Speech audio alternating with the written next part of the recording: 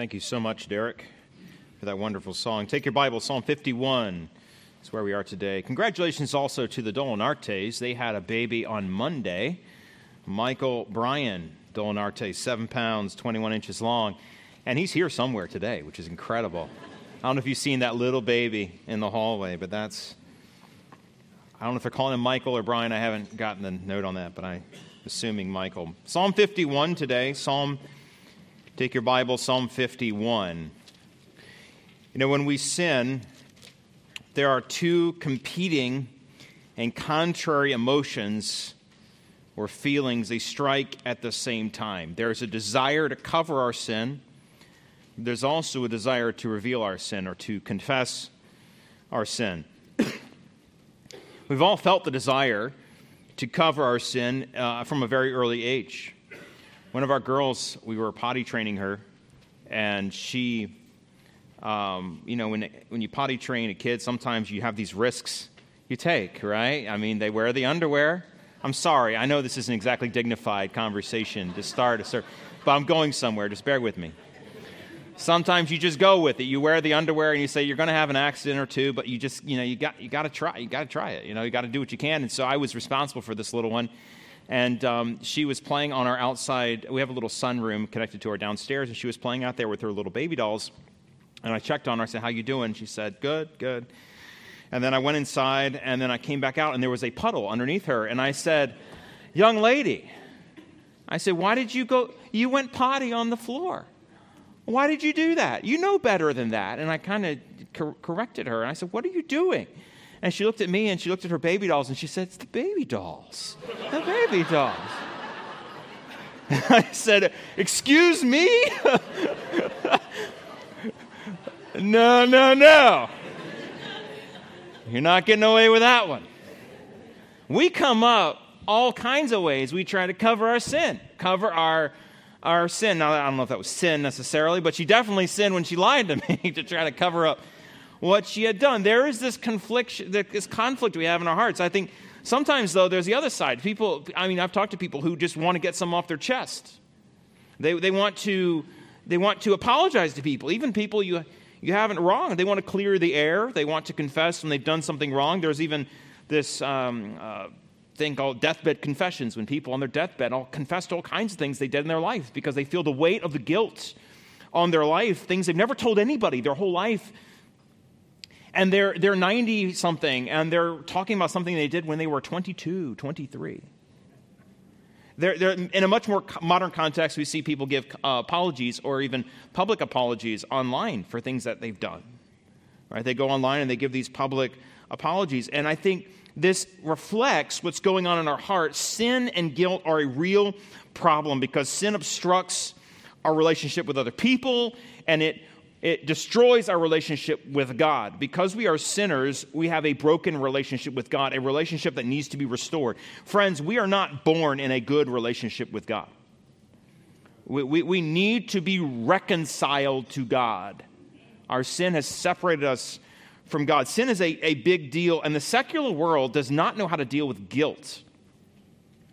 Because unsaved people, they understand guilt because everyone has sinned, but they don't know how to deal with it. They feel guilty even when sin is private and no one else notices. How do you deal with that guilt? When it's a private sin that doesn't affect anyone else, how should you? Should you just, the world might tell you to bury your guilty feelings because it's not affecting anybody. Just bury it. It's a lie, they might say to you. Don't worry about it. Pretend like it doesn't matter. But God has given us guilt, and God has given us these feelings and these emotions to point us to truth. And my question is, what purpose could guilt possibly have? If you don't believe in God, why feel guilty? There's no God to confess to. But God has given us, in His Word, the Bible, He's given us an example in Psalm 51. There's an example of how specific God-directed confession of sin relieves this guilt and restores our relationship to God. This passage is an intensely devotional passage. And this topic today, and this, as we work through God's Word today, I hope you'll open your hearts to what God is doing, because I'm convinced, the more I work with people, and the more I pastor, that a lot of people have unconfessed sin in their life. People do not deal with guilt and sin properly. They may have forgotten about it. They may have pushed it aside. They may not want to talk about it. But God calls us to be a people of confession. Let's go to God in prayer, ask for his grace as we deal with this difficult passage this morning, and I hope that you're ready to ask God what he would have you do as a result. Father, we ask you today, open up our hearts. Let us be honest before you. You already know the answers. You already know the deepest, darkest secrets of our hearts. Things that no one else knows, you know intimately. You know all of it. And Lord, you are there waiting for us to confess the sin. You have made yourself available. You come to us with outstretched arms. And I pray, God, that we would today confess our sin because you are faithful and just. You will forgive, you will cleanse. You have made these promises. Because of the shed blood of Jesus Christ, we can come with boldness before the throne of grace, knowing that we will find you a God loving and ready to forgive. Thank you, God, for this time we have together. May we reflect on your truth in Jesus' name. Amen. If we look at Psalm 51, we'll notice this psalm is about sin specifically against God. It is also about sin against people. Look at this superscript there. Above your text, it says, "To the chief musician, a psalm of David, when Nathan the prophet went to him after he had gone into Bathsheba." If you're familiar with the story, David had committed sin. He had seen Bathsheba bathing outside of his walls of his place of residence there, his kingdom, his castle, whatever. And he calls her, and he goes into her. He goes and has sexual relations with her, impregnates her, finds out that she is impregnated, and then tries to get her husband to come home from battle so that he can cover his sin. When her husband will not go home to his wife, he then murders her husband Uriah the Hittite by proxy. He sends a letter to the front lines telling them to get Uriah in the front danger and pull back, thereby killing him. David has hidden this for a year, almost, when Nathan the prophet confronts him. And when Nathan the prophet confronts him after several months of hiding this sin, David confesses to the sin. And this psalm is David's penitent psalm, his lament psalm of confession. And confession is important. Confession is an important part of worship. I don't think we often think of it this way. We think of confession as private. We think of worship as public. But actually, worship is incredibly public. Look at what he says here about this confession. He says to the chief musician, this is a letter, this is a psalm, this is a work that David gives to be sung publicly. He gives it to the chief musician. This is not held privately just for him. This is about worship because God knows our sin. What is the point of confession? I believe that confession is submission of my will to God's will. To confess is to agree with God that you will now go by his terms. You will address your offenses against him with the seriousness he desires. And confession is ownership of your sin. It's not shifting the blame. Confession is essential to worship because worship is about a proper view of God. You view God the right way. You worship right. And when you have a proper view of God, we see our own sinfulness for what it is. So what does this worship of confession involve? You'll find the outline inside your bulletin. Maybe it'll be helpful for you to follow along as you read in Psalm 51. First, we see worship and confession involves a prayer for mercy and cleansing. I think it's important that David begins his psalm with an immediate cry for mercy and cleansing. He doesn't hold back. He doesn't mince words. He leans into his need. And he bases this on the character of God. Have mercy upon me, O God, according to your loving kindness. According to your multitude of your tender mercies, blot out my transgressions. He first asks for mercy. Show mercy and compassion and favor upon me. This is a call to show compassion. He's pleading with God, release me from impending doom. Your hand of judgment is over me. Release me from that. Do not let your judgment come upon me. Have mercy upon me, O God. If you look at the scripture, this phrase, have mercy, is connected also with the story of Joseph. This exact phrase is used when Joseph's brothers, you remember the story of Joseph, his brothers had thrown him into a pit. And then later on in their life, they're reflecting on this moment, and they threw him in the pit, and then they sold him, remember, to these people who were traveling by. And As they are talking amongst each other, remembering Joseph's cries in the pit, they said to one another, "We are truly guilty concerning our brother. We saw the anguish of his soul when he pleaded with us."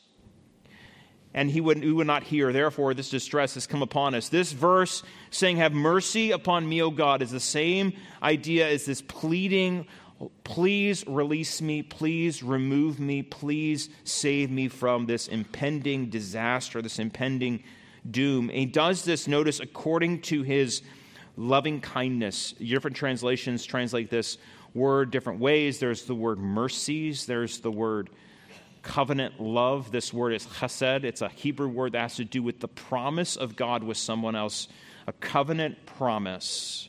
"According to the covenant promise you made with me, Lord, show mercy to me, and according to your compassions toward me." Notice that he says, "according to the multitude of your tender mercies." According to the compassions, the plural here, compassions, the bowels, actually, is the literal of your mercy. There's a truth here that we cannot out-sin God's mercy. Some people think that they have sinned too much, that they can never be forgiven by God. I've talked to a man one time who came to me after a Sunday school class I taught, and he said to me, "Isn't it true that once you sin so much, that God just will never forgive you again?" Friends, you cannot out-sin the mercy of God. Amen. The Bible tells us in Romans 5, where sin abounds, grace abounded much more. You cannot out-sin the mercy of God. You can sin yourself into some very bad places, but God's mercy is always greater. You can come to God as a murderer and as an adulterer, and you can receive the forgiveness of God like David did. You cannot out-sin God's mercy. Sin cannot abound beyond the scope of God's grace. His mercies are there to blot out our sin. Notice that verse, "blot out my transgression," to remove any sign of the sin, take away this sin. God's forgiveness is full. God's forgiveness is complete. God does not forgive part way. God fully forgives. There's a plea for mercy according to the character of God. He bases this in God's character. He says, "God, because you're a good God. You have loving kindness. You have mercy towards me. Please have mercy upon me." Secondly, there's a cry for cleansing. Mercy and cleansing. "Wash me thoroughly from my iniquity and cleanse me from my sin." This is a cleansing from personal sin. Look at the words that have to do with cleansing in this passage. Wash me, cleanse me, blot out. When faced with the reality of his sin, David is comforted by the possibility of cleansing, and he knows he is filthy in need of cleansing. Have you ever come to that point in your life where you recognize the filthiness of your sin and you face the filthiness of your sin? We know what it feels like to feel dirty, to feel unclean. How can we be cleansed from this guilt? He says that God promises to forgive us and to cleanse us. "Wash me thoroughly, cleanse me from my sin." Sin has a staining effect on those who engage in the sin. Sin has a staining effect on you. We see this throughout the Scripture. In fact, Eric just read 1 John, or he had us quote 1 John 1:9. I have it up on the screen behind us. It says, if we confess our sins, if we come to God with confession, and this is talking about the daily confession of believers. This is a book written to believers. It's not talking about sin in the general. It's talking about sins specifically. Notice the plural there, confess our sins. God, He is faithful and just. That means He will always do it, and He is right to do it. To do what? To forgive us our sins. He will forgive you your sins, and to cleanse you from all unrighteousness. God promises to cleanse you. Listen to this. Other people you will offend, and you will need to ask their forgiveness. And other people can forgive you. No one else can cleanse you except God. God is the one who does the cleaning and the cleansing. He removes the staining effect of sin. Yes, when you sin against someone else, you ask them to forgive you, and they forgive you, and your relationship can be restored. But only God can cleanse, because only Jesus died to pay for your sins. The blood of Jesus cleanses us from all of our sins. The stain comes from your iniquity. This is another thing I want to make a big point about. The stain does not come from someone else's iniquity. Someone else's sin cannot stain you. It's your sin. You might feel dirty. You might feel guilty for other people's sin. We are not perfect in our consciences. Sometimes we take on guilt that isn't ours. Sometimes people, when someone else has sinned against you, you feel guilty for that sin that someone else did. You need to recognize you can't confess sin that's not yours. God promises to cleanse you for the sin that you've committed, and you need to recognize that cleansing comes from God. How is God right to forgive and to cleanse? How can God do this? How is God righteous and just to do this? Well, if you keep reading in 1 John 1, verses 2, or 1 John 2, verses 1 and 2, he says, "My little children, these things I write to you, so you may not sin. But if anyone sins, we have an advocate with the Father, Jesus Christ the righteous." As the song was being sung before I came up, he says, Jesus is my advocate and my friend. He is my go-between. He is my lawyer arguing on my behalf. He stands before God and makes the case for me. He's my advocate. Jesus Christ, he is perfectly righteous, and he himself is the payment, is the propitiation for my sins. That Jesus died for me and for my sins so I can go to God and confess these sins because they've been paid for by Jesus on the cross.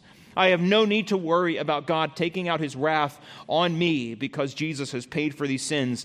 And he has paid not only for mine, but for the sins of the whole world. Jesus, the perfect advocate, the perfect propitiation. But it's not enough just to pray for general mercy and cleansing. Secondly, you'll notice confession involves an admission of specific sin. Specific sin. Forgiveness comes to those who confess sin. If we confess our sins, 1 John 1:9 says, if we confess, he is faithful and just to forgive us our sin. Notice verse 3, there's an acknowledgement of sin. You must acknowledge the sin. For I acknowledge my transgressions, and my sin is always before me. Confession means to recognize and acknowledge the offense, no longer hiding it, no longer blaming it on others, no longer denying the transgression happened. There's an ownership of the sin. To confess means to own up to it. You're not trying to deny anything anymore. The root word to acknowledge is the root word of knowing. I am making known. I am knowing my sin. There's an ever-presentness to this.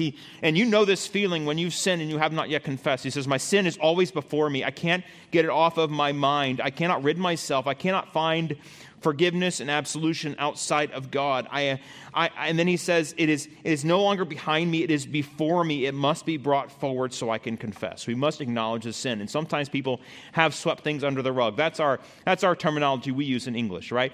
We say we sweep it under the rug. What's the problem with sweeping stuff under the rug? It's still there. You just can't see it. In the Hebrew, they'd say, I put it behind me. And then he says, I bring it before my face. And this is the picture here that some of us have swept things under the rug. We don't want to talk about it. We don't want to discuss it. There are things we don't talk about in our family. There are things we don't discuss because they offend, or whatever. You have sinned against your spouse. You just stopped talking about it and just went away. It didn't go away. You swept it under the rug. You put it behind you. He says, my sin is always before me. To confess is to admit specific sin. David had for several months put that sin behind him, but now it was brought before him. Acknowledge the sin. Submit to the divine standard. Notice verse 4. Against you only have I sinned and done this evil in your sight, that you may be found just when you speak and blameless when you judge. Sin against anyone is ultimately sin against God, the Creator. Now, he acknowledges that he has sinned against God and done evil in the sight of God. He's not saying that he hasn't done any wrong against anybody else. He's not saying, well, I didn't really sin against Uriah and Bathsheba. I just sinned against... That's not what he's saying. He's saying, ultimately, Lord, when I sinned against those people, I sinned against you. It's more serious than just sinning against a person. This is sinning against our Creator, our God. God, I've sinned against you. Confession is you acknowledge God has the right and the authority to rule in my life. That I don't get to decide what's true and false. I don't get to decide what's important and unimportant. I don't get to decide what's sin and not sin. God has established that in His Word, and I must confess when I have crossed His line. I am not God, He is. Confession asserts that the justice of God, the righteousness and the blameless of God, you see the second part of that verse, you may be found just when you speak, blameless when you judge. When I confess, I'm saying, yes, Lord, I'm wrong, you're right. Yes, I admit, I sinned, I broke your law. Your law doesn't need to change, I need to change. We have it all backwards in our culture today, don't we? We say, well, I don't like this test, so change the test. I don't like the speed limit, so change the speed limit. I don't like this law, so change this. So change it. It's like I want to assert my will over the law of God. Well, God didn't know what he was talking about when he said this, is what we might say. Rather than submitting ourselves in confession to God and recognizing that his law, we have violated his law, we pretend like God has violated our law. These sins confirm that he is a righteous and just God. These confession acknowledges the sin. That we have a divine standard, God's standard, and we must submit and commit to an internal solution, to an internal problem. You notice these verses here. He says, behold, I was brought forth in iniquity, and in sin my mother conceived me. Behold, you desire truth, in the inward parts, in the hidden part. You will make me to know wisdom.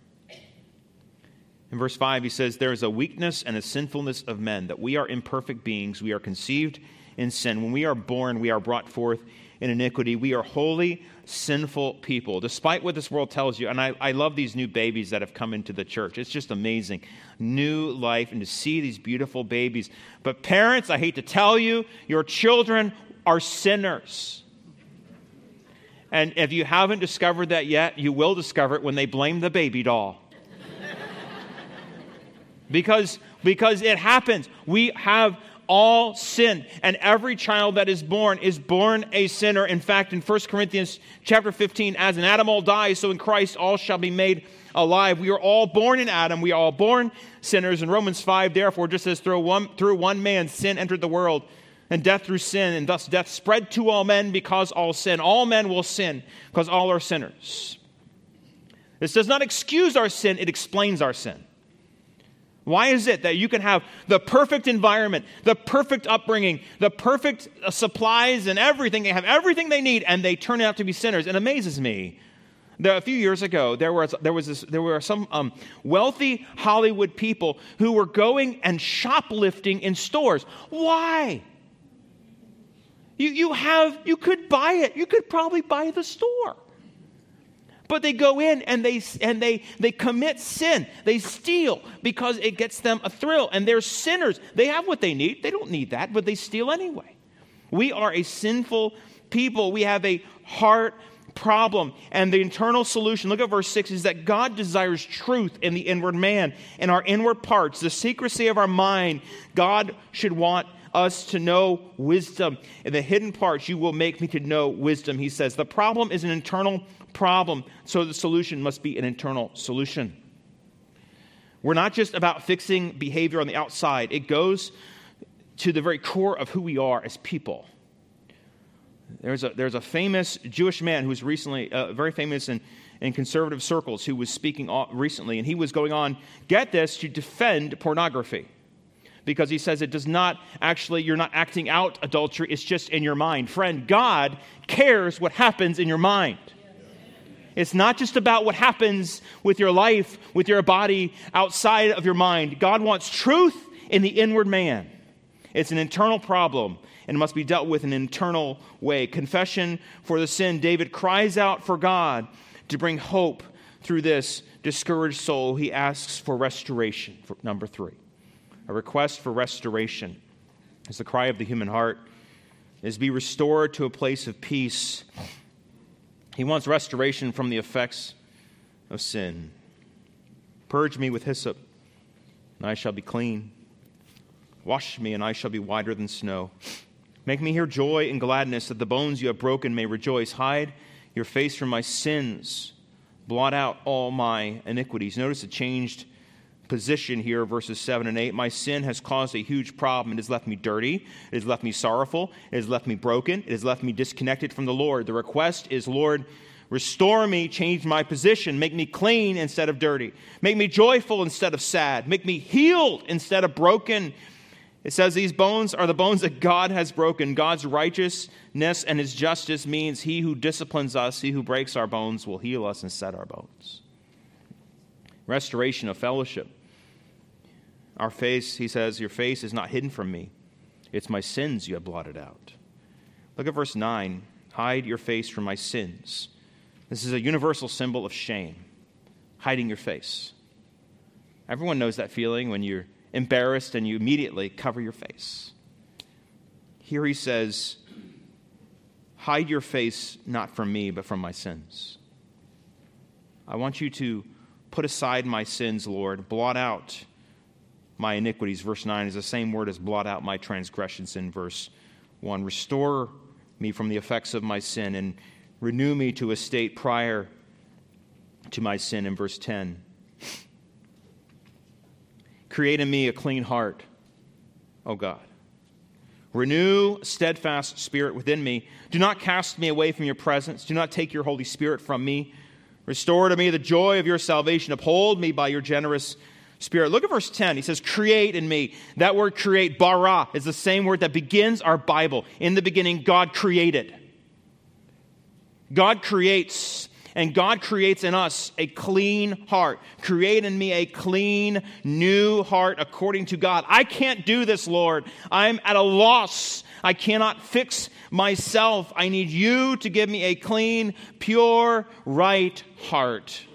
Create in me a clean heart, O God. Renew this steadfast spirit in me. Renew it, restore it what I had been before, this firm, steadfast ruach or breath or spirit. My words, may they be right. Then he says in verse 11, do not cast me away. Do not cast me away from your presence or take your Holy Spirit from me. This is an interesting part that I want to point out because this cry that David has scared a lot of believers in New Testament times. This is a threat. They think that God would remove his Holy Spirit, but you know, this threat that God would remove his Holy Spirit is not something that New Testament believers ever have to worry about.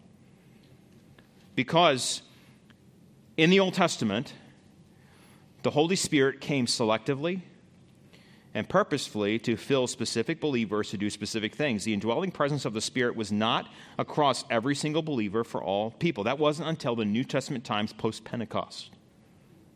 And what you find here is that if you have been saved, the Bible tells us if you have trusted Jesus Christ as your Savior and he has redeemed you once for all, then we cannot be cast away from the presence of God because we are in Jesus Christ presented before the Father.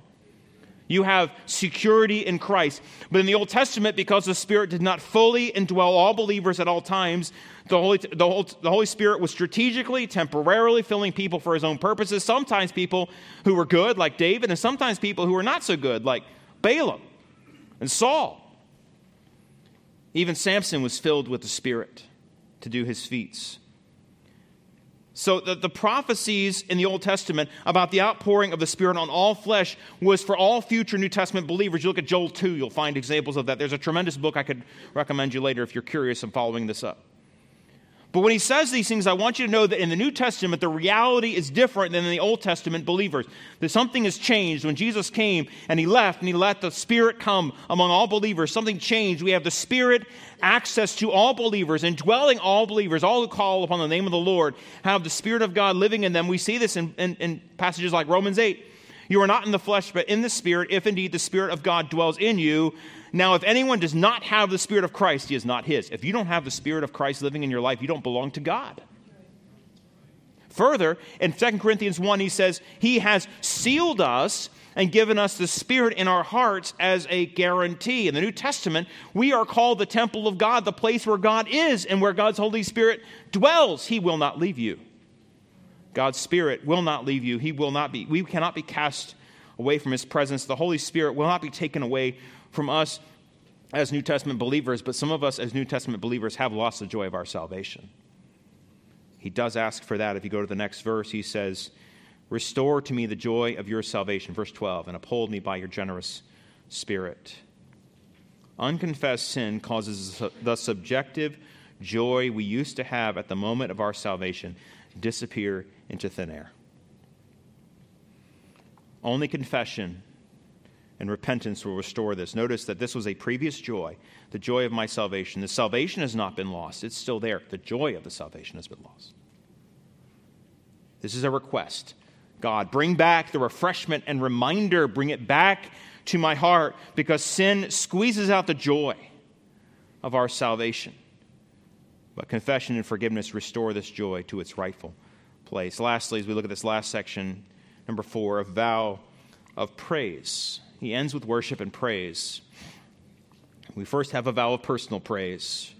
Verse 13, then I will teach transgressors your ways. Sinners will be converted to you. Deliver me from the guilt of bloodshed, O God, the God of my salvation. And my tongue shall sing aloud your righteousness. O Lord, open my lips, and my mouth shall show forth your praise. For you do not desire sacrifice, or else I would give it. You do not delight in burnt offerings. The sacrifices of God are a broken spirit, a broken and contrite heart. These, O God, you will not despise. Look at verse 13. He says, I have confessed, and I will lead others along the same path of truth.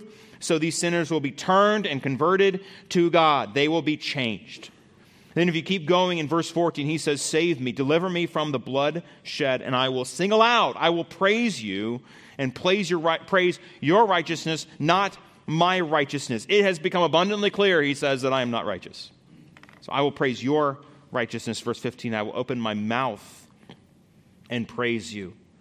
My lips shall show forth your praise. Look at verse 16. What kind of offering does God want? He says, I acknowledge that what you want, God, from me, more than anything I could give as a public offering, is my personal offering of humility and confession. Do you see this? Look at the verses. He says, the sacrifices of God are a broken spirit, a broken and contrite heart, a humbled person, a person who gives up his pride and comes to God with confession. That's a broken spirit, a broken and contrite heart, an inner man that sees his sin and stops making excuses for it. That is confession. What does God promise when we confess to him? Sometimes the reason we worry about being broken or being contrite is that we worry what people will think about us. If I confess that, then they will think poorly of me. But look at what the scripture says. These, O God, you will not what? Despise. God will not look down on these broken and contrite hearts. God promises he will not despise the offerings that we bring to him. But rather than the animal offerings, we burn our ambitions, we burn our pride on the altar. This is what is talked about in Romans 12:1 when he says, you present your bodies a living sacrifice to God.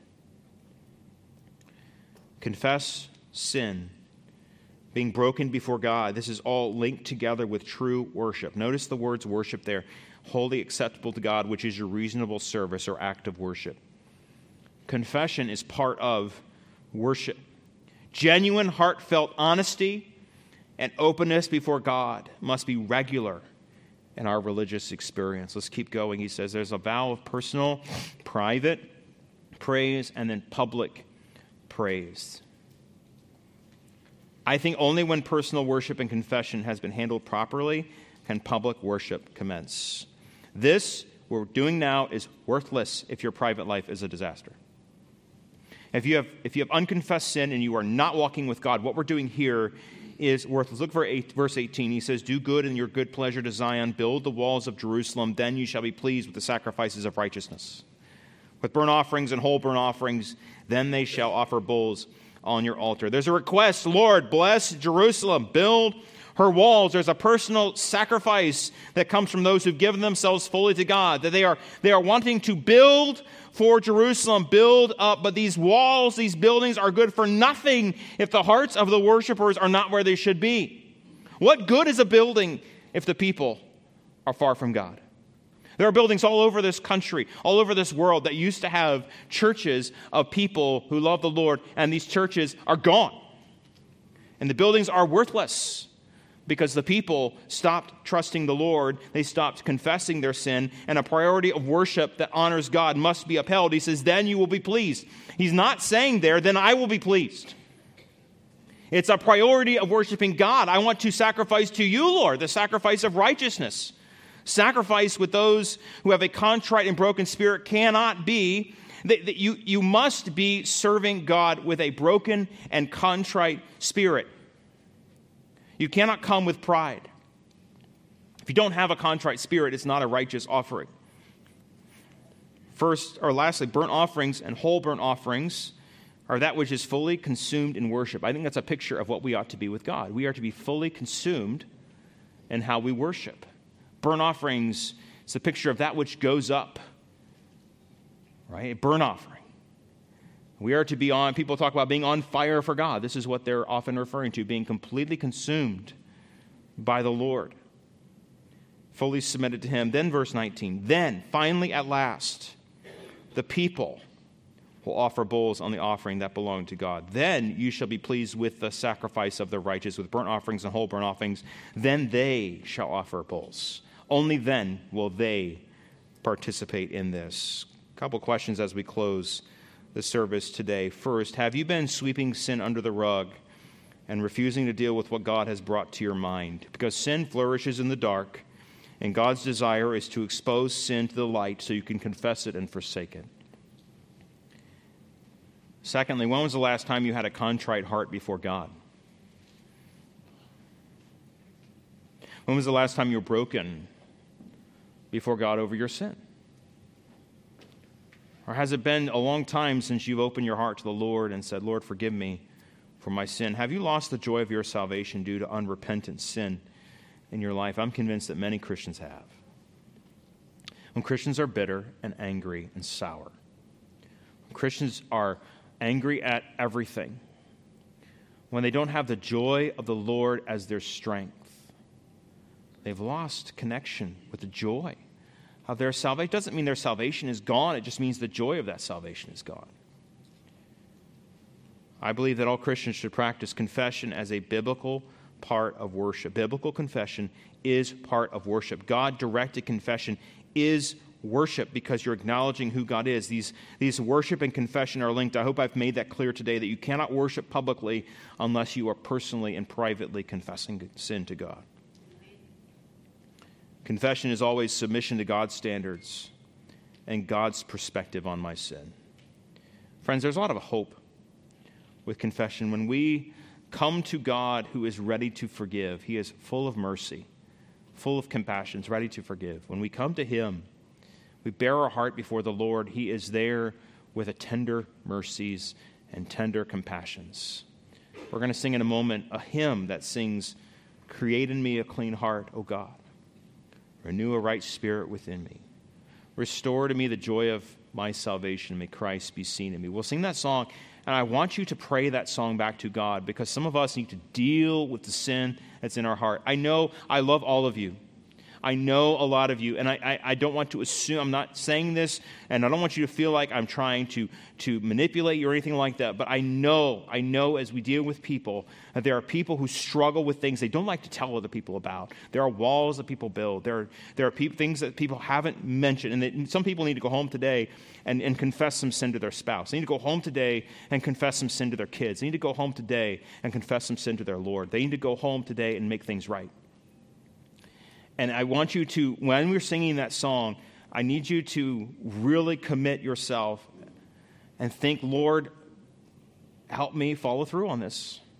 Commit yourself to following through, to going to that person who you've sinned against, asking them to forgive you, then going to God and getting some time alone. Maybe this afternoon, do it soon and go to God and say, Lord, maybe read this psalm as a confession to God and speak your heart to God. God is waiting with open arms for those who've been disconnected from him because of their lack of confession. God wants you to come to him and confess. Would you pray with me? Lord, we ask now as we are burdened by the weight of our sin, but thankful for the wonder of forgiveness through Jesus Christ. Lord, I thank you for giving us the way forward through Jesus. That we do not have to go to a priest, a man to confess our sins, that you have opened the door wide because of Jesus. You have opened the door to direct access to the Father through Jesus Christ the righteous. He is our advocate and our friend. And Lord, we are so thankful that you've made this possible.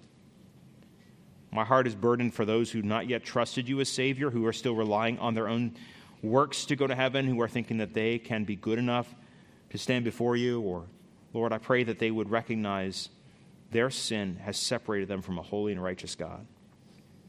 But for those, Lord, who are Christians who have believed in the Lord Jesus Christ, have been saved from their sin, who have peace with God, but there is unconfessed sin in their life. Father, I pray that today would be a day of confession, that we would be a renewed church,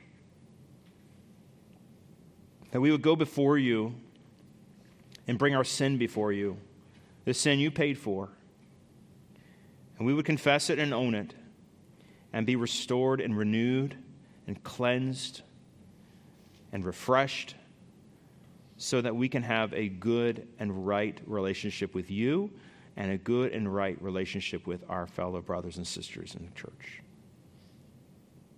Lord, I pray that we would be stirred up now to love and good works, and that you would provoke us to do what we ought to do, and let us not